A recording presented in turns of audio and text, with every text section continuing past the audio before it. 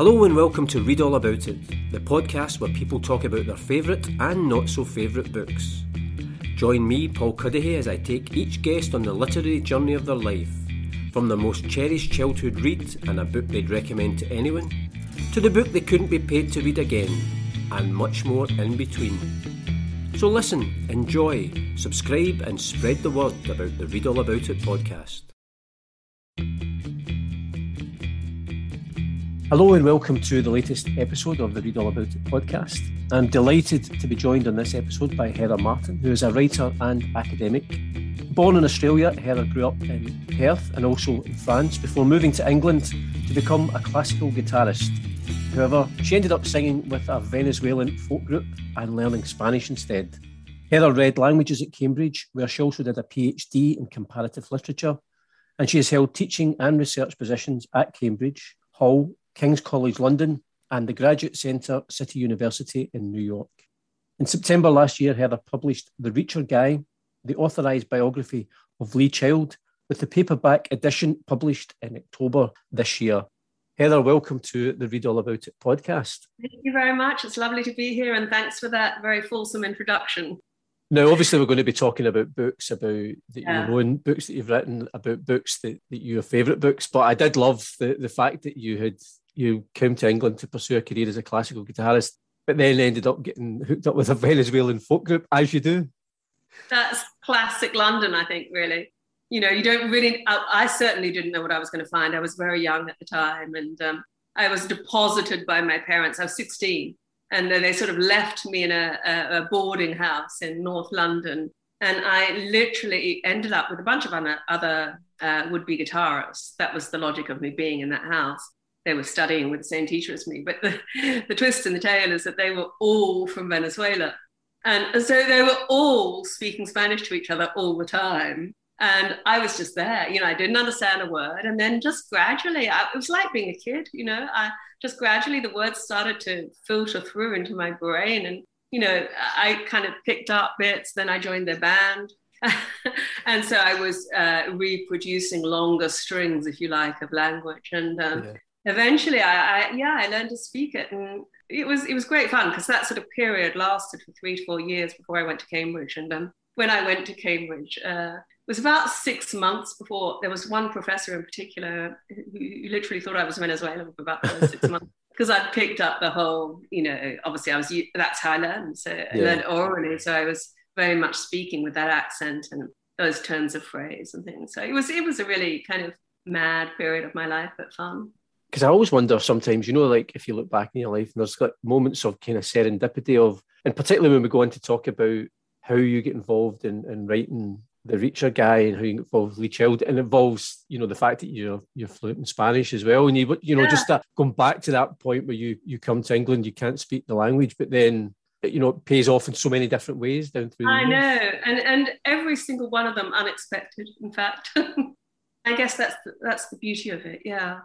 You know, I mentioned the fact that, you know, last year the Reacher Guy, the authorised biography of Lee Child, came out. The paperback edition is just coming out now. First of all, I have to say that title is just genius because see when I was reading it, and I would say to people, when people weren't familiar, I would say I'm reading this biography of Lee Child, and if somebody say Lee Child, I'd say, yeah, The Reacher Guy. And I said it 2 or 3 times and I thought, that was genius. I take my hat off to you. Oh, well, that's brilliant. But, you know, that was, it was a gift from Lee. Not that he suggested it, he didn't. But obviously, as part of the process of writing the biography, I would go along to him speak when I could.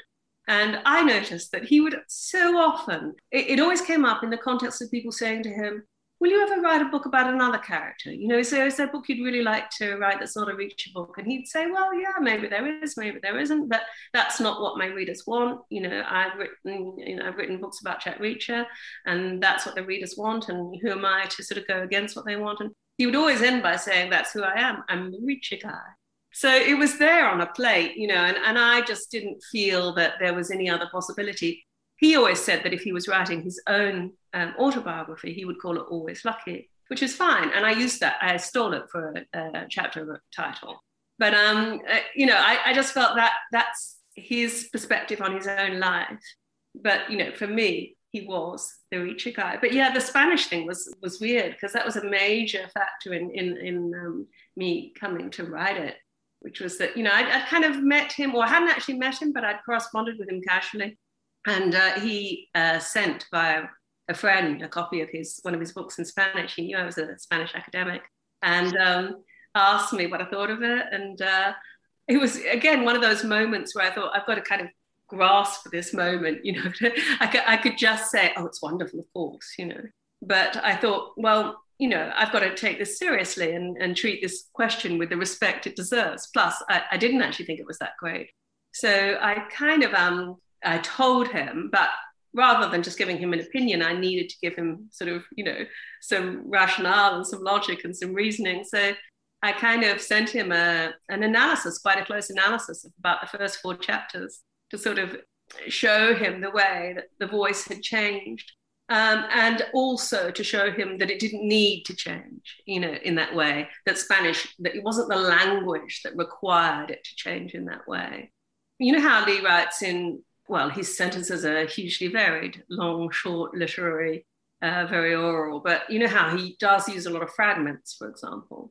The translator of that book had corrected those fragments and had always made them full sentences, and had often joined short sentences, and then had, in an equally surprising way, broken up long sentences. So kind of smoothed it all out and made it more, kind of normalized it, but made it much less Lee Child.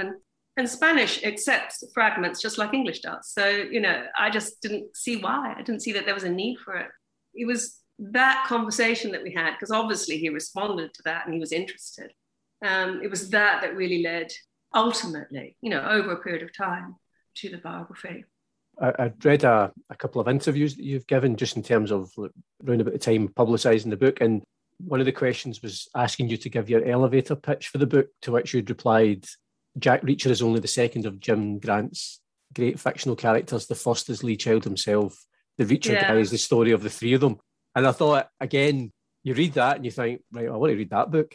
Oh, fabulous. It's great to hear that. That's what I like to hear. Well, the thing is, I met Jack Reacher first. I'd read the books, and then I met Lee Child. When I first read Jack Reacher, I didn't really think about Lee Child. I just enjoyed the books like everyone does, like any sensible Jack Reacher reader. I just did a good read. And Lee Child book, great, that's a Jack Reacher story. It's the Reacher guy, I'll read that.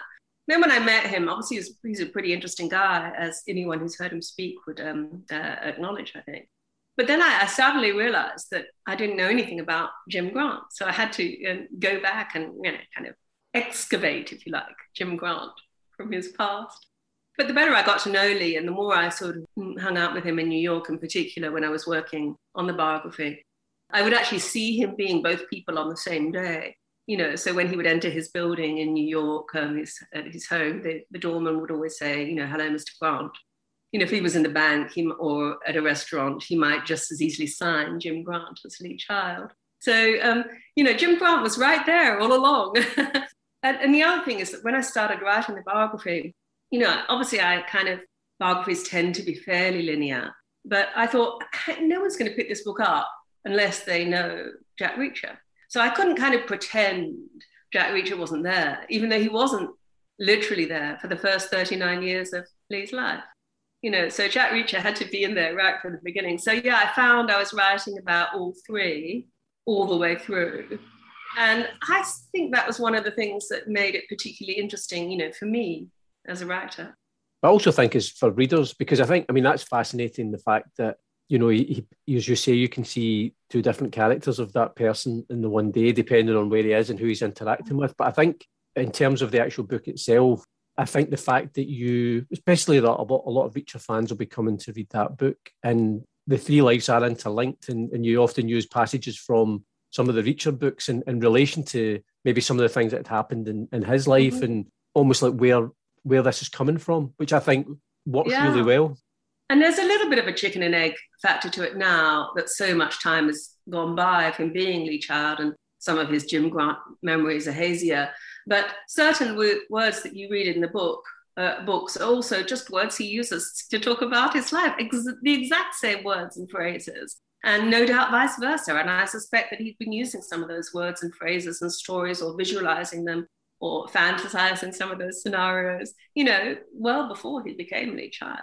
So it is all very intermingled in his own mind, in my opinion.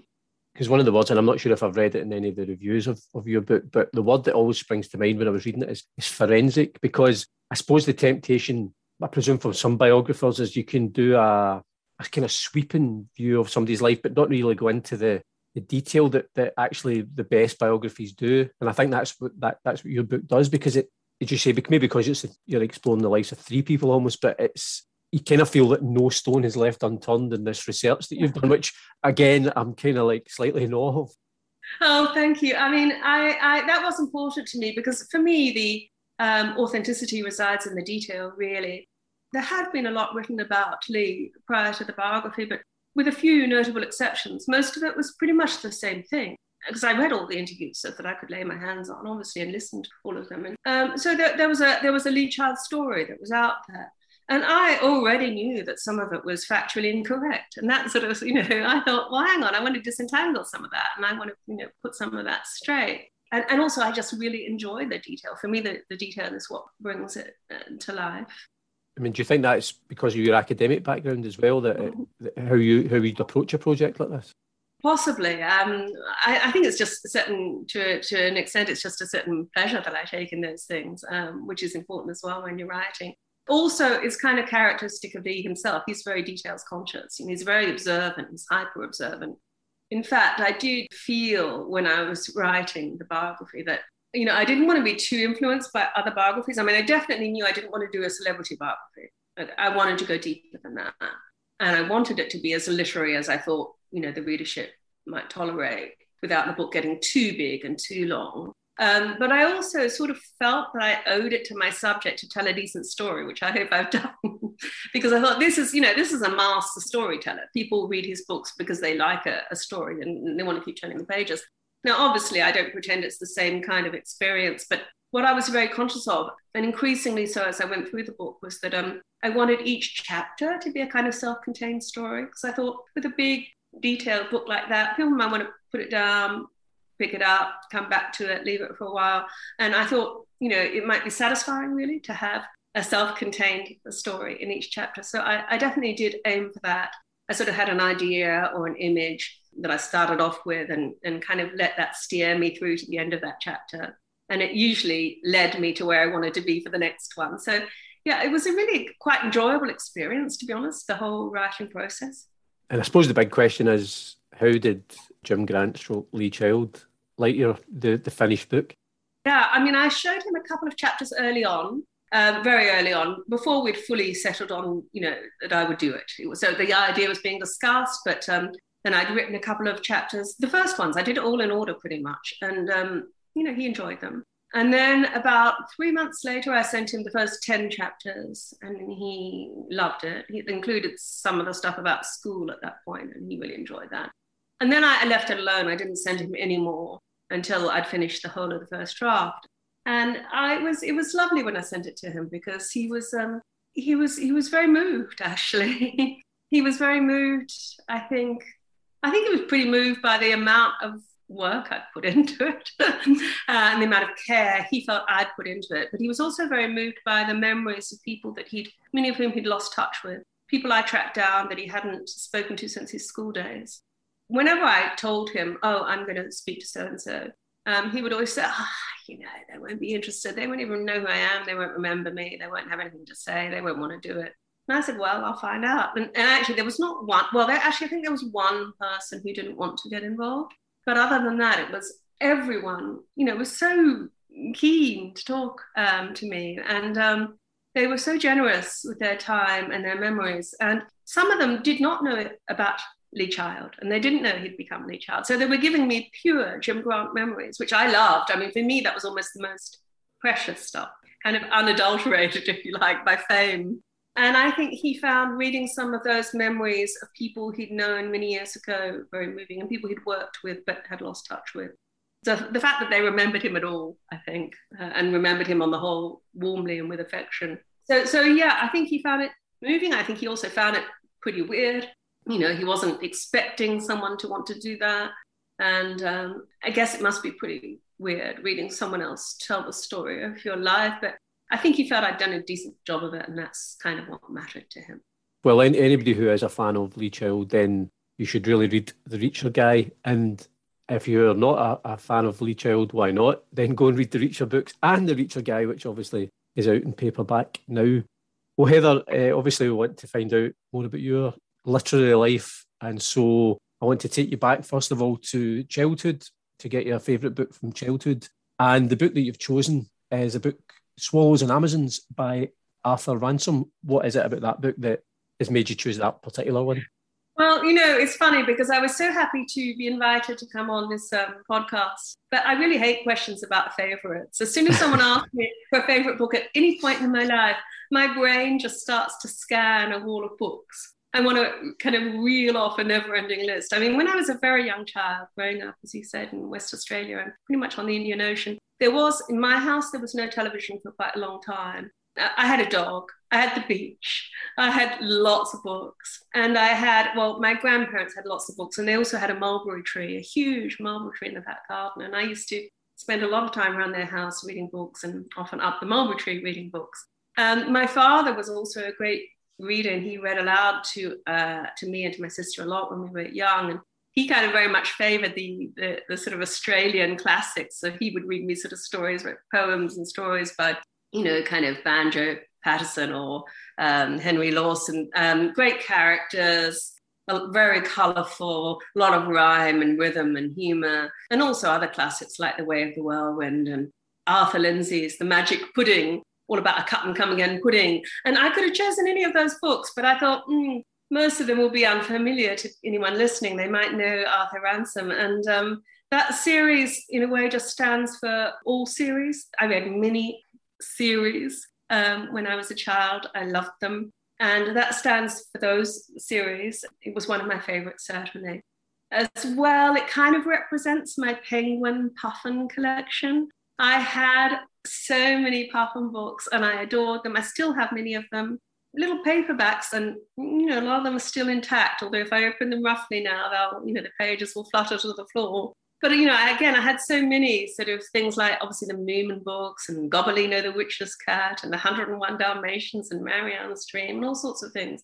But yeah, I mean, the Arthur Ransome, I guess, it was obviously written in the 1930s, and it was the first 4 books of the series, I think, that I enjoyed most: Swallows and Amazons and Swallowdale and Peter Duck and Winter Holiday. Set mostly in the Lake District. And I'd been to England as a very young child with my family. So England was kind of a place of, you know, romance for me, especially with the contrast with, you know, where I lived in Australia.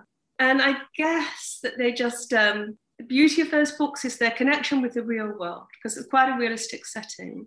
But the way they accommodate so much, you know, those great themes that all children thrive on, I think, of escape and adventure and fantasy. You know, you had the Walker kids who were the explorers, and then you had Nancy and Peggy who were the pirates. And at any one point in reading those books, you might identify with any of those characters. Obviously, the naughtier the character, the more I identified with them, or the more unorthodox or the sort of imaginative ones who were always getting into scrapes and then getting themselves out of scrapes.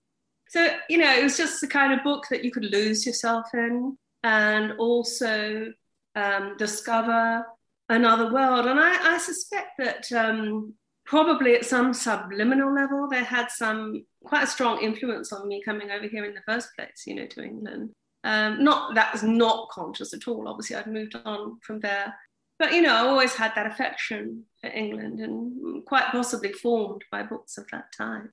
Because I always think as well, you know, like children's books, most people, quite often it is a series of books, because I think when you're younger, you're kind of, everybody's a voracious reader, so you're just devouring book after book. But I wonder if that sometimes that gives you that foundation also for as an adult to read a series of books that very often, that's what people enjoy as well, that they find a character that they love and get invested in and then want to read another one and another one. And I suppose as writers, that must be great, because then you're building up that audience. And I wonder if that comes from when you read a series of books when you're a kid. I'm sure you're right, actually. There's there's nothing more enjoyable. It's certainly something that Lee always goes on about, how he loved reading in general, and again was a voracious reader, but the series were always his favorite, and that's what made him want to write a series of his own. That was his dream. And precisely as you say, because you become invested in the characters. But those children's books often, unlike his, they tend to have a group of recurring characters. And I think that's also great because, I say, you get to kind of identify with all different types at certain stages in your reading. But yeah, and maybe then as adults, when we read a series and get invested in a series, it's partly because we're finding that, old comfort and that old pleasure that we had as children. And I'd be sitting there on the floor with my dog at my side, just reading book after book after book. Did you ever go back and revisit Swallows and Amazons at any other stage in your life? I tried reading them to my own sons at one point when they were young. At least I read one of them. But, the magic wasn't the same for them. Perhaps because they were born and growing up in Cambridge. I don't know. They probably wanted the stories about the Australian outback, basically. And also, those things do date, I suppose. So if you already love them, you probably will always love them and you forgive them their period quality, but they don't necessarily capture new audiences in the same way, I think. That's obviously your favourite book from childhood. Then we move on to kind of teenage student formative years. And the book you've chosen, it's The Ballads and Rural Tragedies by Federico Garcia Lorca. I have, and of course this is normally the point. Because you said teenage or student, and I went for student. I don't really remember the reading so much in my teenage years. I think my teenage years were quite complicated. We did a lot of traveling, and so I don't have that same sort of sense of being rooted and having books around me. But by the time I got to university and was inhabiting my Venezuelan persona, I usually reach for Jorge Luis Borges at this point, because probably that, the Argentine writer, that's the writer who's had the greatest influence on me in terms of ideas, and just stayed with me and influenced my own thinking and writing as an adult. And obviously I discovered him at university. But, I thought, well, really, it could just as easily be Lorca, Garcia Lorca, a completely different kind of writer. But I guess in the same way that the Ransom represented my Puffin collection, either of those writers in a way represents my Spanish experience. And part of it was just the sheer joy of discovering an entire new literary world in an entirely different language with a very different feel. And that was absolutely thrilling, to be honest. And it still thrills me even now, to be able to read those books in Spanish. And I kind of had fallen in love with the Spanish language because I already spoke French and I liked French, but because I learned that really, really young. But I loved the clarity and the consistency of Spanish, the vowel sounds being always the same. So there were, literally just 5 vowel sounds and they never change. And so when I read the ballads, the poetry, it was just such a pleasure to say those words aloud, literally to hear them, to say them. Again, the rhythm and rhyme, perhaps that also harks back a little bit to my childhood, although very different kind of writing. And it kind of opened up a whole world of southern Spain, mostly set in Andalusia, so too the tragedies. And they're all quite intense and they're quite dark and, hard-hitting, but just linguistically beautiful and very, very moving. I really felt like I was seeing the world through different eyes. I also already had a bit of a love affair with Spain because when we were traveling when I was a teenager, we went to Spain when I was about 13, and it had a big impact on me. Particularly, we didn't really go to the coast. We went to the interior. So cities like Toledo and Segovia and Sevilla, we were traveling down towards the south, and Granada. They made it an incredible impact on me. They're just so, so beautiful. And again, so different. Perhaps the climate a bit more like Australia, but architecturally so different, and so different to England, and France, which I knew well by then. And I remember particularly falling in love with the Alhambra Palace in Granada. And I remember hearing a guitarist there playing Recuerdos de la Alhambra, Memories of the Alhambra, by one of the many sort of ponds in the mini patios in that gorgeous location. And you can, see the Sierra Nevada, the snowy mountains, even though it's burning hot where you are. And I remember, I'm sure to this day, I kind of think it was Andres Segovia, one of the all-time great Spanish guitarists. Of course it wasn't, but in my mind, it's sort of conflated. And so the whole thing of music and wanting to be a guitarist, and then the joy of actually learning the language some years later. You see, when I went to university, because it's university I have to thank for Borges and Lorca, obviously Cambridge, because when I went there, I literally hadn't read a book in Spanish. I'd done a lot of speaking, and I'd done a lot of talking, singing. And I, was fluent in the language, but I hadn't read anything. So it was quite mind-blowing, sort of that whole discovery of a new realm. And of course, Lorca himself, such a great and terrible life story. He's born just down the road from Granada in Fuente Vaqueros, and of course assassinated by the fascists in 1936 during the Spanish Civil War. Really a victim of the war, but also of homophobia.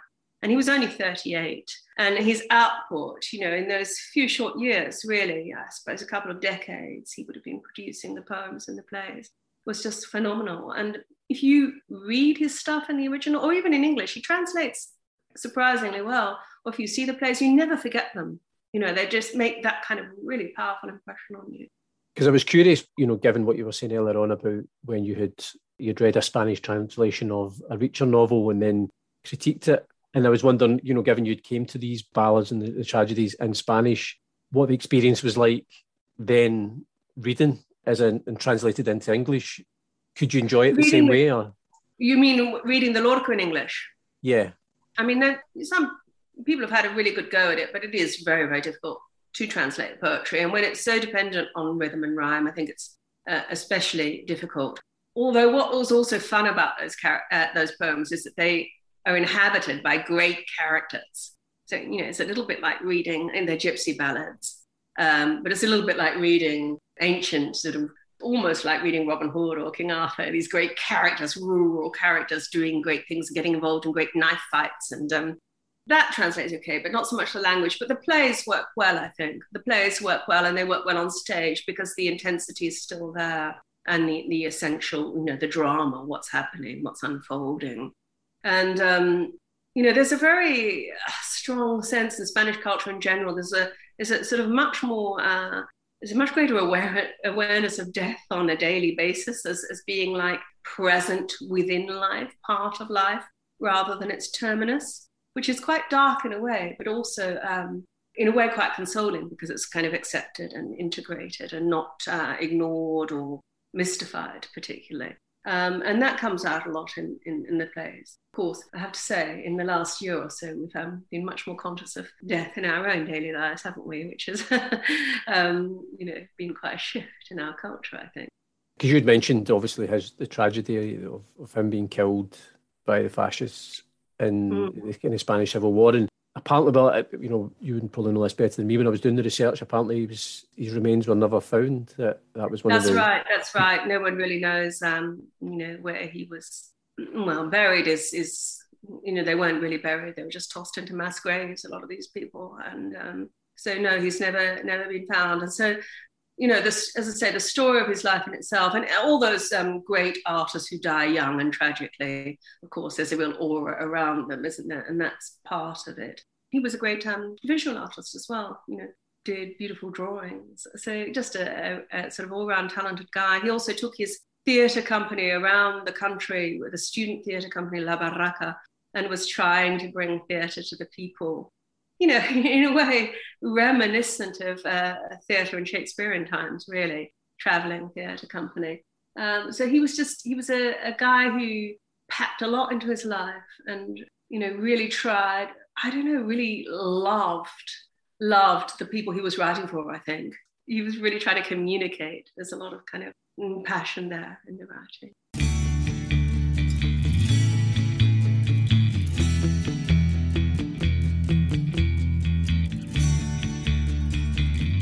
Well, you're listening to the Read All About It podcast with me, Paul Cuddihy, and my guest, Heather Martin. Heather, we're on to your third book choice. That is a book that you'd recommend to anyone. And the book that you've chosen is a book by Lee Child called The Hero.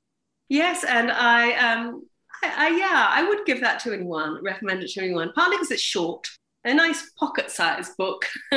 And I think I said earlier that anyone who's heard Lee speak, and which fan hasn't really, whether in life or online, you'll know what a compelling experience that is. And reading that book is essentially like hearing him speak. I mean, he's a good, I'm going to say lecturer, even though his style is very informal, it's very oral. And I just think it's a fascinating book. All his sort of key preoccupations and moves, rhetorical and otherwise, are there. No one else could or would have written it the way he did. It kind of encapsulates all his idiosyncrasies.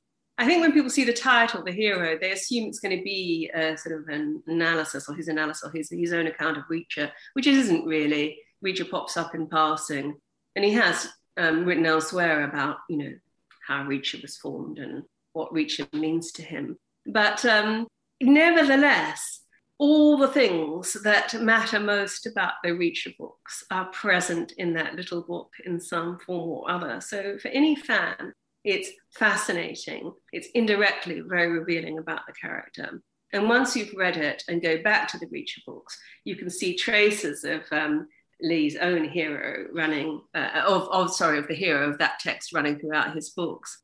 And going right back to the beginning, right back to the first book, in fact, because obviously in a way it's the distillation. He wrote it right after he finished his last sole authored book, Blue Moon. Literally kind of finished Blue Moon one week and then wrote The Hero the next. And he always would pace his writing by the number of words in a book. So, a kind of the 100,000 word novel would take him 6 months of working days to write, essentially. The short story would take a day or 2 days, depending on the length. The 10,000 word essay, he gave it a week max, So he wrote it, and I was very much in touch with him at the time he was writing it. So obviously it is kind of the culmination. It's what the distillation of all the things that he'd been thinking about all those years, which in some ways, unsurprisingly, had clarified and crystallized as he'd gone through those 24 books and gone through those motions so many times. But it's also got those other things that are very characteristic of him. I mean, he could easily have been a linguist, as in, an analyst of the language. It's got a lot of it's to do with etymology. He's exploring the etymology of the word heroine and how that links to hero. And, there's a lot of it's to do with the human species as risk takers and the sort of tribalism of humanity, the loneliness of the individual, sort of quite existential themes. They're all in there in a very sort of distilled form. So, yeah, fascinating, I would have thought, to any fan, but also of interest to anyone who's interested in the concept of the hero. Yeah. And he does, towards the end of it, he's also quite, he also reflects at some length on the devaluation of the word in popular everyday usage, how we, more or less, anyone and everyone is a hero. You can see the virtue of that, and you can see in a way the need for that. And certainly in recent times, we've seen the need for it. But you can also see how it can wear thin. Even the heroes of the NHS got tired of being called heroes all the time. I suppose there's only so many things that you can buy with applause. I think the heroes, after a while, wanted proper pay rises, which I can understand. Yeah, but yeah, it's a great little read, and it's always, when he speaks, he always tends to surprise. He'll say something unorthodox, unexpected, and that's in the book. So it's as I say, very idiosyncratic, which I like. Because one of the things I think readers always like to, it's where a good biography will always fascinate readers or who have a favourite author or subject matter, because you want to know a wee bit more about them. And obviously, if this book gives people an insight into Lee Child, what he thinks, what makes him tick, what's his inspiration, that's fascinating. I also noticed that, I don't know if it was a review or a blurb for it, saying it was essential reading for anyone trying to write or understand fiction, which I thought was really interesting. Yeah, he's got some great one-liners in there, and sometimes his one-liners just seem so you can really hold on to them, like basically what's the purpose of fiction? To give people what they don't have in real life. Or another one in there is the story proceeds on the basis of the writer's aims and the reader's needs. They're very simple statements, plain, not fancy, not difficult, but very thought-provoking. So, yeah, I think there are all sorts of gems like that in there that would be of interest to the writer and the storyteller. But he also pursues in depth that theme, which is very close to his heart, that, you know, that the thriller in particular and the story of the hero goes back to the most ancient times, and is the archetypal story, you know, the most fundamental, the oldest story in humanity, and, you know, predates writing. And that to him, that's very, very important to him. And it's very much something that he's built into the Reacher character. And in fact, I kind of, I often think when people in recent years in particular, there's been a little bit of a theme or almost a new orthodoxy that Reacher needs to be dragged into the modern day. He needs to become conversant with technology. Oh, isn't it great that he can now handle a mobile phone and knows what one is? I'm skeptical, because had that been necessary, I mean, let's face it, computers existed when Reacher was first invented. Had that been necessary, he wouldn't have stood up for so long. You know, it's very late in the day for him to become interested in technology. And, you know, because what matters about Reacher is the ancient stuff. And in fact, you know, you read The Hero, and in fact, it's best to read it with Blue Moon because they were written so close together. There are literally words and phrases the same in the two books. And that increasing preoccupation Lee had with the primitive responses that Reacher acts, you know, he's got these preternaturally alert, you know, senses. Hears things before other people do. He's always a step ahead. He's the great hunter. He's just very finely tuned to what's going on around him. Lee takes that right back to those sort of instincts that were honed when, you know, the Reacher character was defending the tribe or fighting off the saber-tooth or whatever. And you can see it. He might be writing about Reacher in an urban setting, but the same words are used. The cars are the predators instead of the saber-tooth. Because one of the things that I was wondering as well is that, you know, how sometimes people, or maybe the literary world, and I suppose this is a generalisation, but sometimes can look down on, for example, thrillers like the Reacher series and maybe slightly dismissive. It's maybe the reason why, you know, for example, people have said crime novels or people who write those sort of books have never been nominated for, say, one of the great literary prizes. But then for Lee to write a book like that kind of shows the depth of his knowledge and his understanding of fiction, of writing, of its place in history. Then also the fact, I think, even just that he was selected as one of the Booker Prize judges is maybe a sign that people are slowly but surely starting to realise that there's literary merit in these books, but also substance in the people who are actually writing them. Exactly that, I think, that there's great intelligence behind these books that has been applied, great thought, great craft, great skill. And, you know, Lee puts it very, very nicely and very simply, I think. His books are out there in the marketplace, so too are the books of Marcel Proust. That makes them equal. Readers can choose. One isn't, you know, better than the other. They're both there on the shelf in the bookshop. Readers can choose, and they can choose both, and they often do choose both. So, and I think, yeah, when I met him, funnily enough, he was, or just after I met him, in one particular year, he spoke at Cambridge and he spoke at Oxford. And he wrote for the New Yorker and he wrote for the New York Times. And all those things happened in 1 year. And he got his first review in the London Review of Books. And he was first noticed by the TLS. That's, you know, around 2015-16. And he called it his establishment year. But I think, and, you know, because he doesn't take himself too seriously, it's one of the great strengths of his character, really. And in a way, you could say that book a year and publishing The Hero, which again was published by the TLS, launching their new imprint. Those are some of the reasons he did it, that he agreed to do it. I don't think he particularly wanted to write another book at that point. He's thinking about retirement. He's about to retire. But, you know, that appealed to him. And that kind of quiet recognition, in a way, from the establishment, it holds a level of satisfaction. That was the same year he got the CBE as well, for services to literature. You know, after 25 years, it's nice. It's, in a way, nicer than getting it after, I think J.K. Rowling got one, you know, a couple of years into Harry Potter. Understandable, given the level of her success, but they started writing at the same time.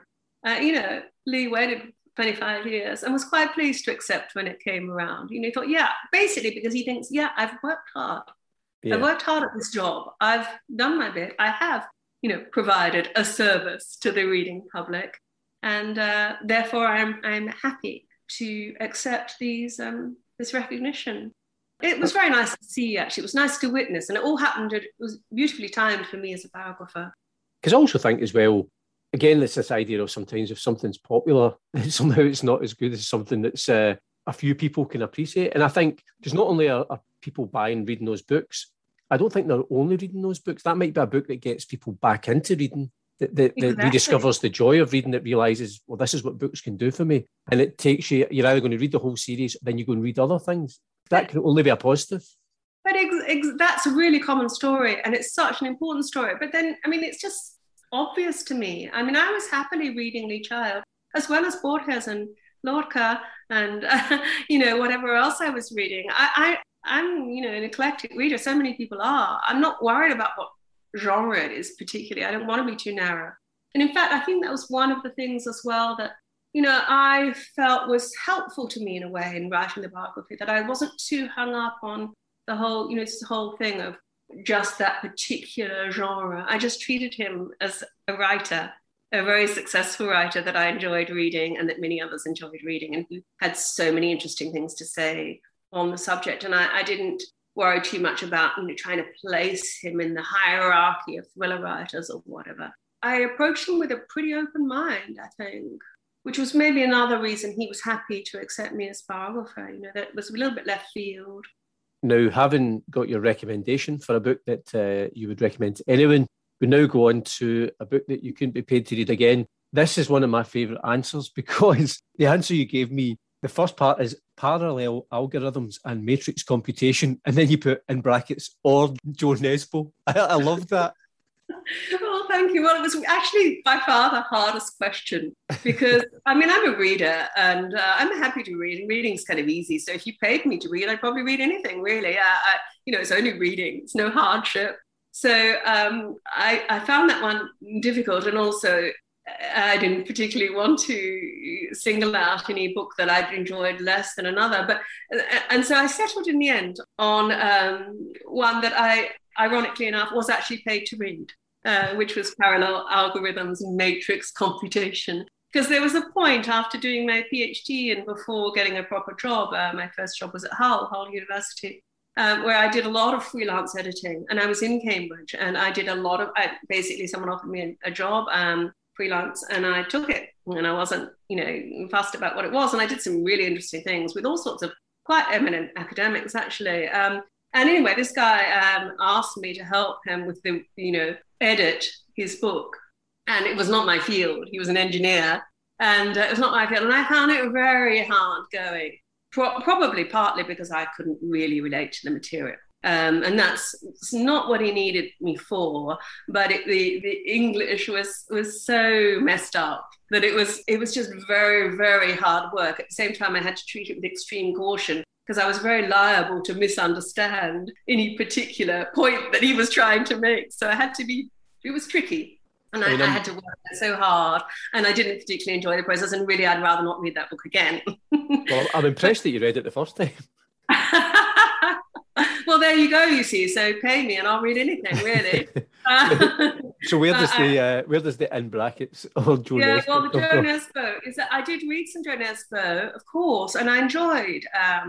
Now I couldn't tell you what I enjoyed, because I blotted Joe Nesbo from my mind. Because then I was happily reading Joe Nesbo, and he was pushing some limits for me. But then I read one which I had to put down, and it's something to do with some kind of degree of violence against women. I don't know if it's connected specifically with it being against women, but it was against women, and there was a sort of level of violence there that I just found I couldn't read it. I was too frightened. I just wanted to run away. And so I did actually not finish that book. And then I've never read any Joe Nesbo since. My loss, no doubt. I know he's a great writer. As I said, I was enjoying his books up to a point. But then a line was crossed, and I could not go back to them. And I still can't. Just so that he's not alone. Something similar happened for me with Haruki Murakami. I love Haruki Murakami. But there was one book of his I had to put down, and that involves some violence against animals. And I don't really know how central it was to the plot, because I did have to stop quite early on. I have gone back to Murakami since, because his books are more heterogeneous, and that's not so likely to be an issue again. Whereas the Jo Nesbø, I felt in a way, and it does happen with some series, that the violence escalates, and that's a risk of that kind of genre, I suspect. And just one more, funnily enough, when I was purely a Jack Reacher reader and did not know Lee at all, there was one of his books that I vowed never to read again. I did read it to the end, so that's a difference. But I was very disturbed by it, which was the fourth one, Visitor, which, was quite scary and was, again, a serial killer style. Of course, when I was doing the biography, I thought, well, hang on, I'm going to have to read that book again now. Because, obviously I did. One of the basic things I did was reread all the books, many of them several times over, and go back to them all the time. And actually I was fine with it second time, probably because Nesbø had come in between. So, I could put the Visitor in perspective. I mean, in terms of your sort of general reading, would you normally finish a book once you started it, or are you one of those people? And I know that's just come up in the news, hasn't it, in the context of Mark Billingham at the Cheltenham Literary Festival. There are very few books that I don't finish. That's why I remember those ones. Really only a handful. I suppose because I'm a fairly patient reader, and I do know that there are books that sometimes they can be quite a slow burn, but they really draw you in, and you're really glad that you've read them, that you stuck with them when you get to the end. So I'm a little bit wary of that idea that I do, of course, I love a book that grabs you on the first page, and I have written quite extensively about one that did that recently for me, which was The Sound Mirror by Heidi James. And the first paragraph, first half of the first page just blew me away. I read it and I was kind of it's sharp intake of breath, and I had to keep on reading. It was very compulsive. I love it when that happens.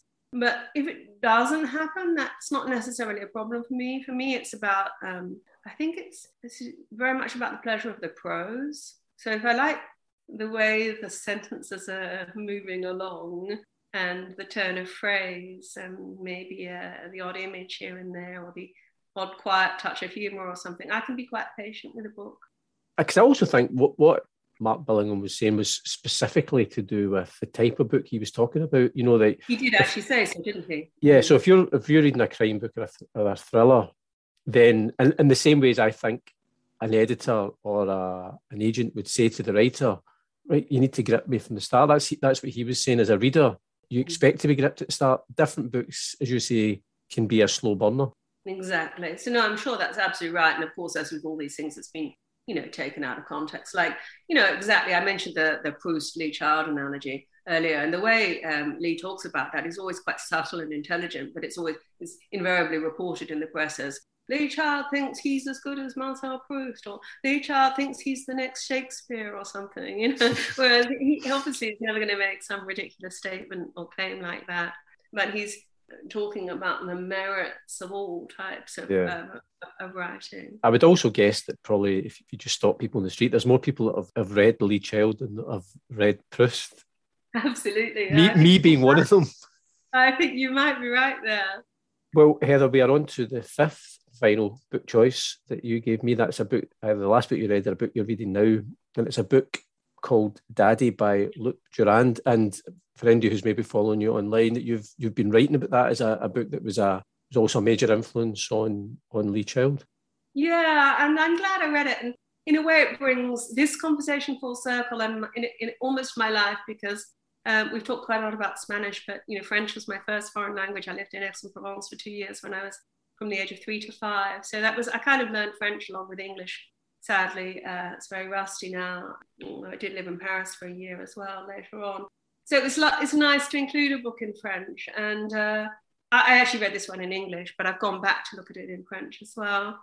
Yeah, I'd been slow to read this book. I'd heard, a bit like hearing Lee say, I'm the Reacher guy, I'd heard him say, when asked what his favourite book is, obviously he gives different answers to that question, as you would over 25 years. So I'm aware of that. But he frequently would come up with this book that no one seemed to have heard of and no one else seemed to have read, and was unfamiliar to me and was kind of surprising. Somehow the title was even surprising, Daddy, Luc Durand. And I eventually, once I took it down And I'd heard him mention it several times. And then when I was at his place once in New York, I saw it on the shelf. And I think I was waiting for him for something. We were going to do something. And I just sat down and started reading it. And I quite enjoyed it, but I didn't get beyond the first chapter or so. And then I had to put it back. He's not the kind of guy who lends you books. He's very careful about where they are on the shelf and that they should remain there. And so I kind of forgot about it. And then eventually I just thought, after I'd done The Reacher Guy, and I just thought, still curious about that book. So I got hold of it, secondhand copy, read it, and I thought, now I see why it mattered to him so much. And, he'd read it about 5 years before he started writing Killing Floor. And it was just, I know I say in that article, which is on Crime Reads, that it's not about, it wasn't written, I said it could have been written for the young Jim Grant. It was the kind of book that he would have loved reading as a child. In fact, he was about 34, I suppose, when he read it. But it's the kind of book he would have loved as a child or as a young boy.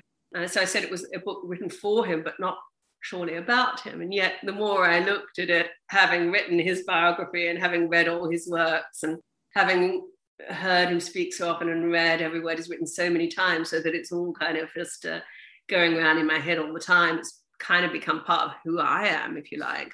I was just feeling this incredible sense of recognition as I was reading the book.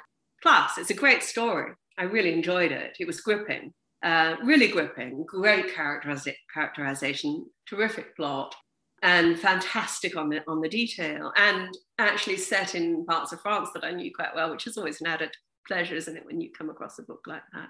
And then I thought, well, I'm gonna write that story of the two of them, because it needs to be done. Someone should do it, and then it'll be there on the record, and future people who are researching his writing can see that, they can see Reacher lurking in those pages. You mentioned the fact that Lee Child is just in the kind of process of almost retiring. The last couple of Reacher books have been co-written with his younger brother. It's an unusual thing for any writer, particularly one who's created this long-running series, to almost step back and hand on the reins, as it were, to someone else. It is. And I doubt it would have happened had he not had a younger brother who was also a thriller writer. And they're close. And that's the only brother he's close to. There are 4 brothers, and the age gap between them is significant, and they didn't grow up together. And perhaps partly for that reason, they're close. It's an almost paternal relationship, I guess, that he has towards Andrew in some ways. So I don't think it would have happened had it not been for that. And it kind of gives it a rationale and a logic. Andrew was literally one of the first people to read Killing Floor. Obviously, he's been there right through. He's kind of lived with Reacher, and to the extent that Reacher is a version of Lee, he's lived with Reacher even longer than that. So if there was going to be a transition, that's a reasonable one to make. But I do think that was largely down to demand no longer coinciding with desire on his part. Basically he felt he'd done his bit. He just collected his CBE, and good time to step down. It's a neat 25 years. It's it's a quarter of a century. And it was a second career. He'd already done going out of television for 18 years. So, just generally I felt he'd done his bit. But there was this massive demand, of course, from readers. And I've been privileged to see that in my own way through the archive, where there are boxes and boxes of letters from fans literally begging him not to stop, and begging him not to kill Reacher off, and begging him not to die himself, because what would happen to Reacher and how would they survive? And I'm not actually exaggerating any of that. In fact, I'm understating it. Boxes and boxes of fan mail like that. And of course, pressure from the publisher would like to see Reacher go on forever, and maybe he will, and maybe Andrew will find someone else in the long run. Who knows? We'll see. So there was a logic that you couldn't get much closer than that brotherly relationship. Of course, for me, I'm a little bit of a purist, and having got to know Lee's writing so well, and having listened to him say so many times, a book must be the product of a single mind. I sort of feel there is something about Lee's voice that cannot be imitated. People and other publishers love to speak in terms of, this is the next Lee Child, move over, this is the next Lee Child, move over Lee Child and whatever. And people like to parody his voice, and that can be done. But I don't think that's quite the same thing as reproducing it. It's so weird and wonderful, his voice, when you look at it closely. There's a kind of element of divine madness in it. that you can sort of go so far in reproducing it, and then there'll be something that only Lee could have written that. So it's a different Reacher. And I mentioned obviously at the start of the podcast the fact that the paperback edition of the Reacher guy, your biography of him, is just coming out now. We were talking before we started recording. Hopefully there'll be the chance with the paperback to perhaps do live events, because obviously circumstances over the last 18 months have prevented you from doing that.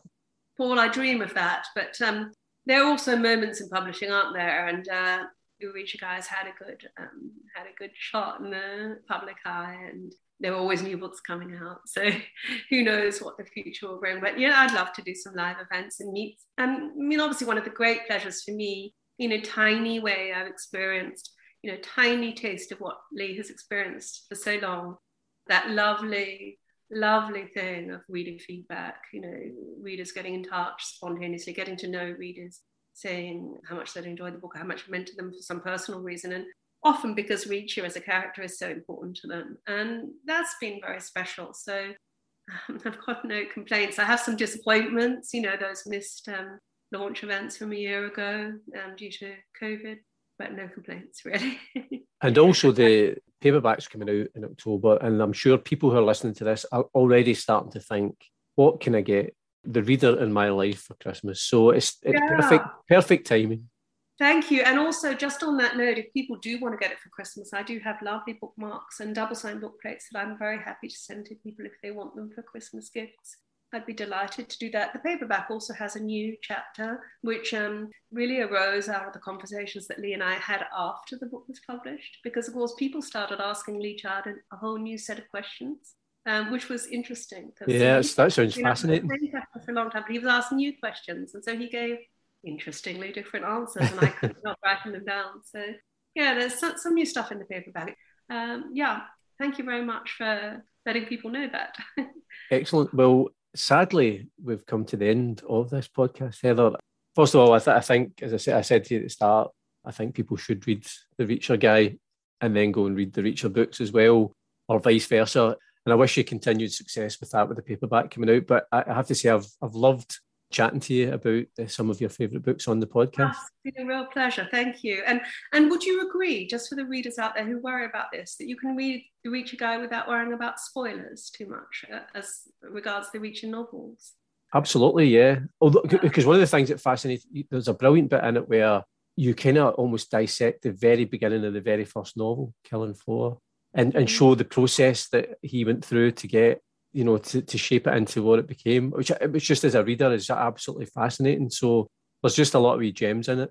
Thank you very much. And thanks very much for having me on the podcast. It's been a real pleasure. Thanks for listening to the Read All About It podcast, and I'd love to hear what you thought about it. You can get in touch via Twitter at ReadAllAbout20, on Instagram at ReadAllAboutIt podcast, or you can send an email to readallaboutit@paulcuddihy.com. If you've enjoyed the podcast, subscribe, leave a review and spread the word. If you haven't enjoyed it, say nothing to anybody. But I do hope you can join me, Paul Cuddihy, next time on the Read All About It podcast. And in the meantime, keep reading.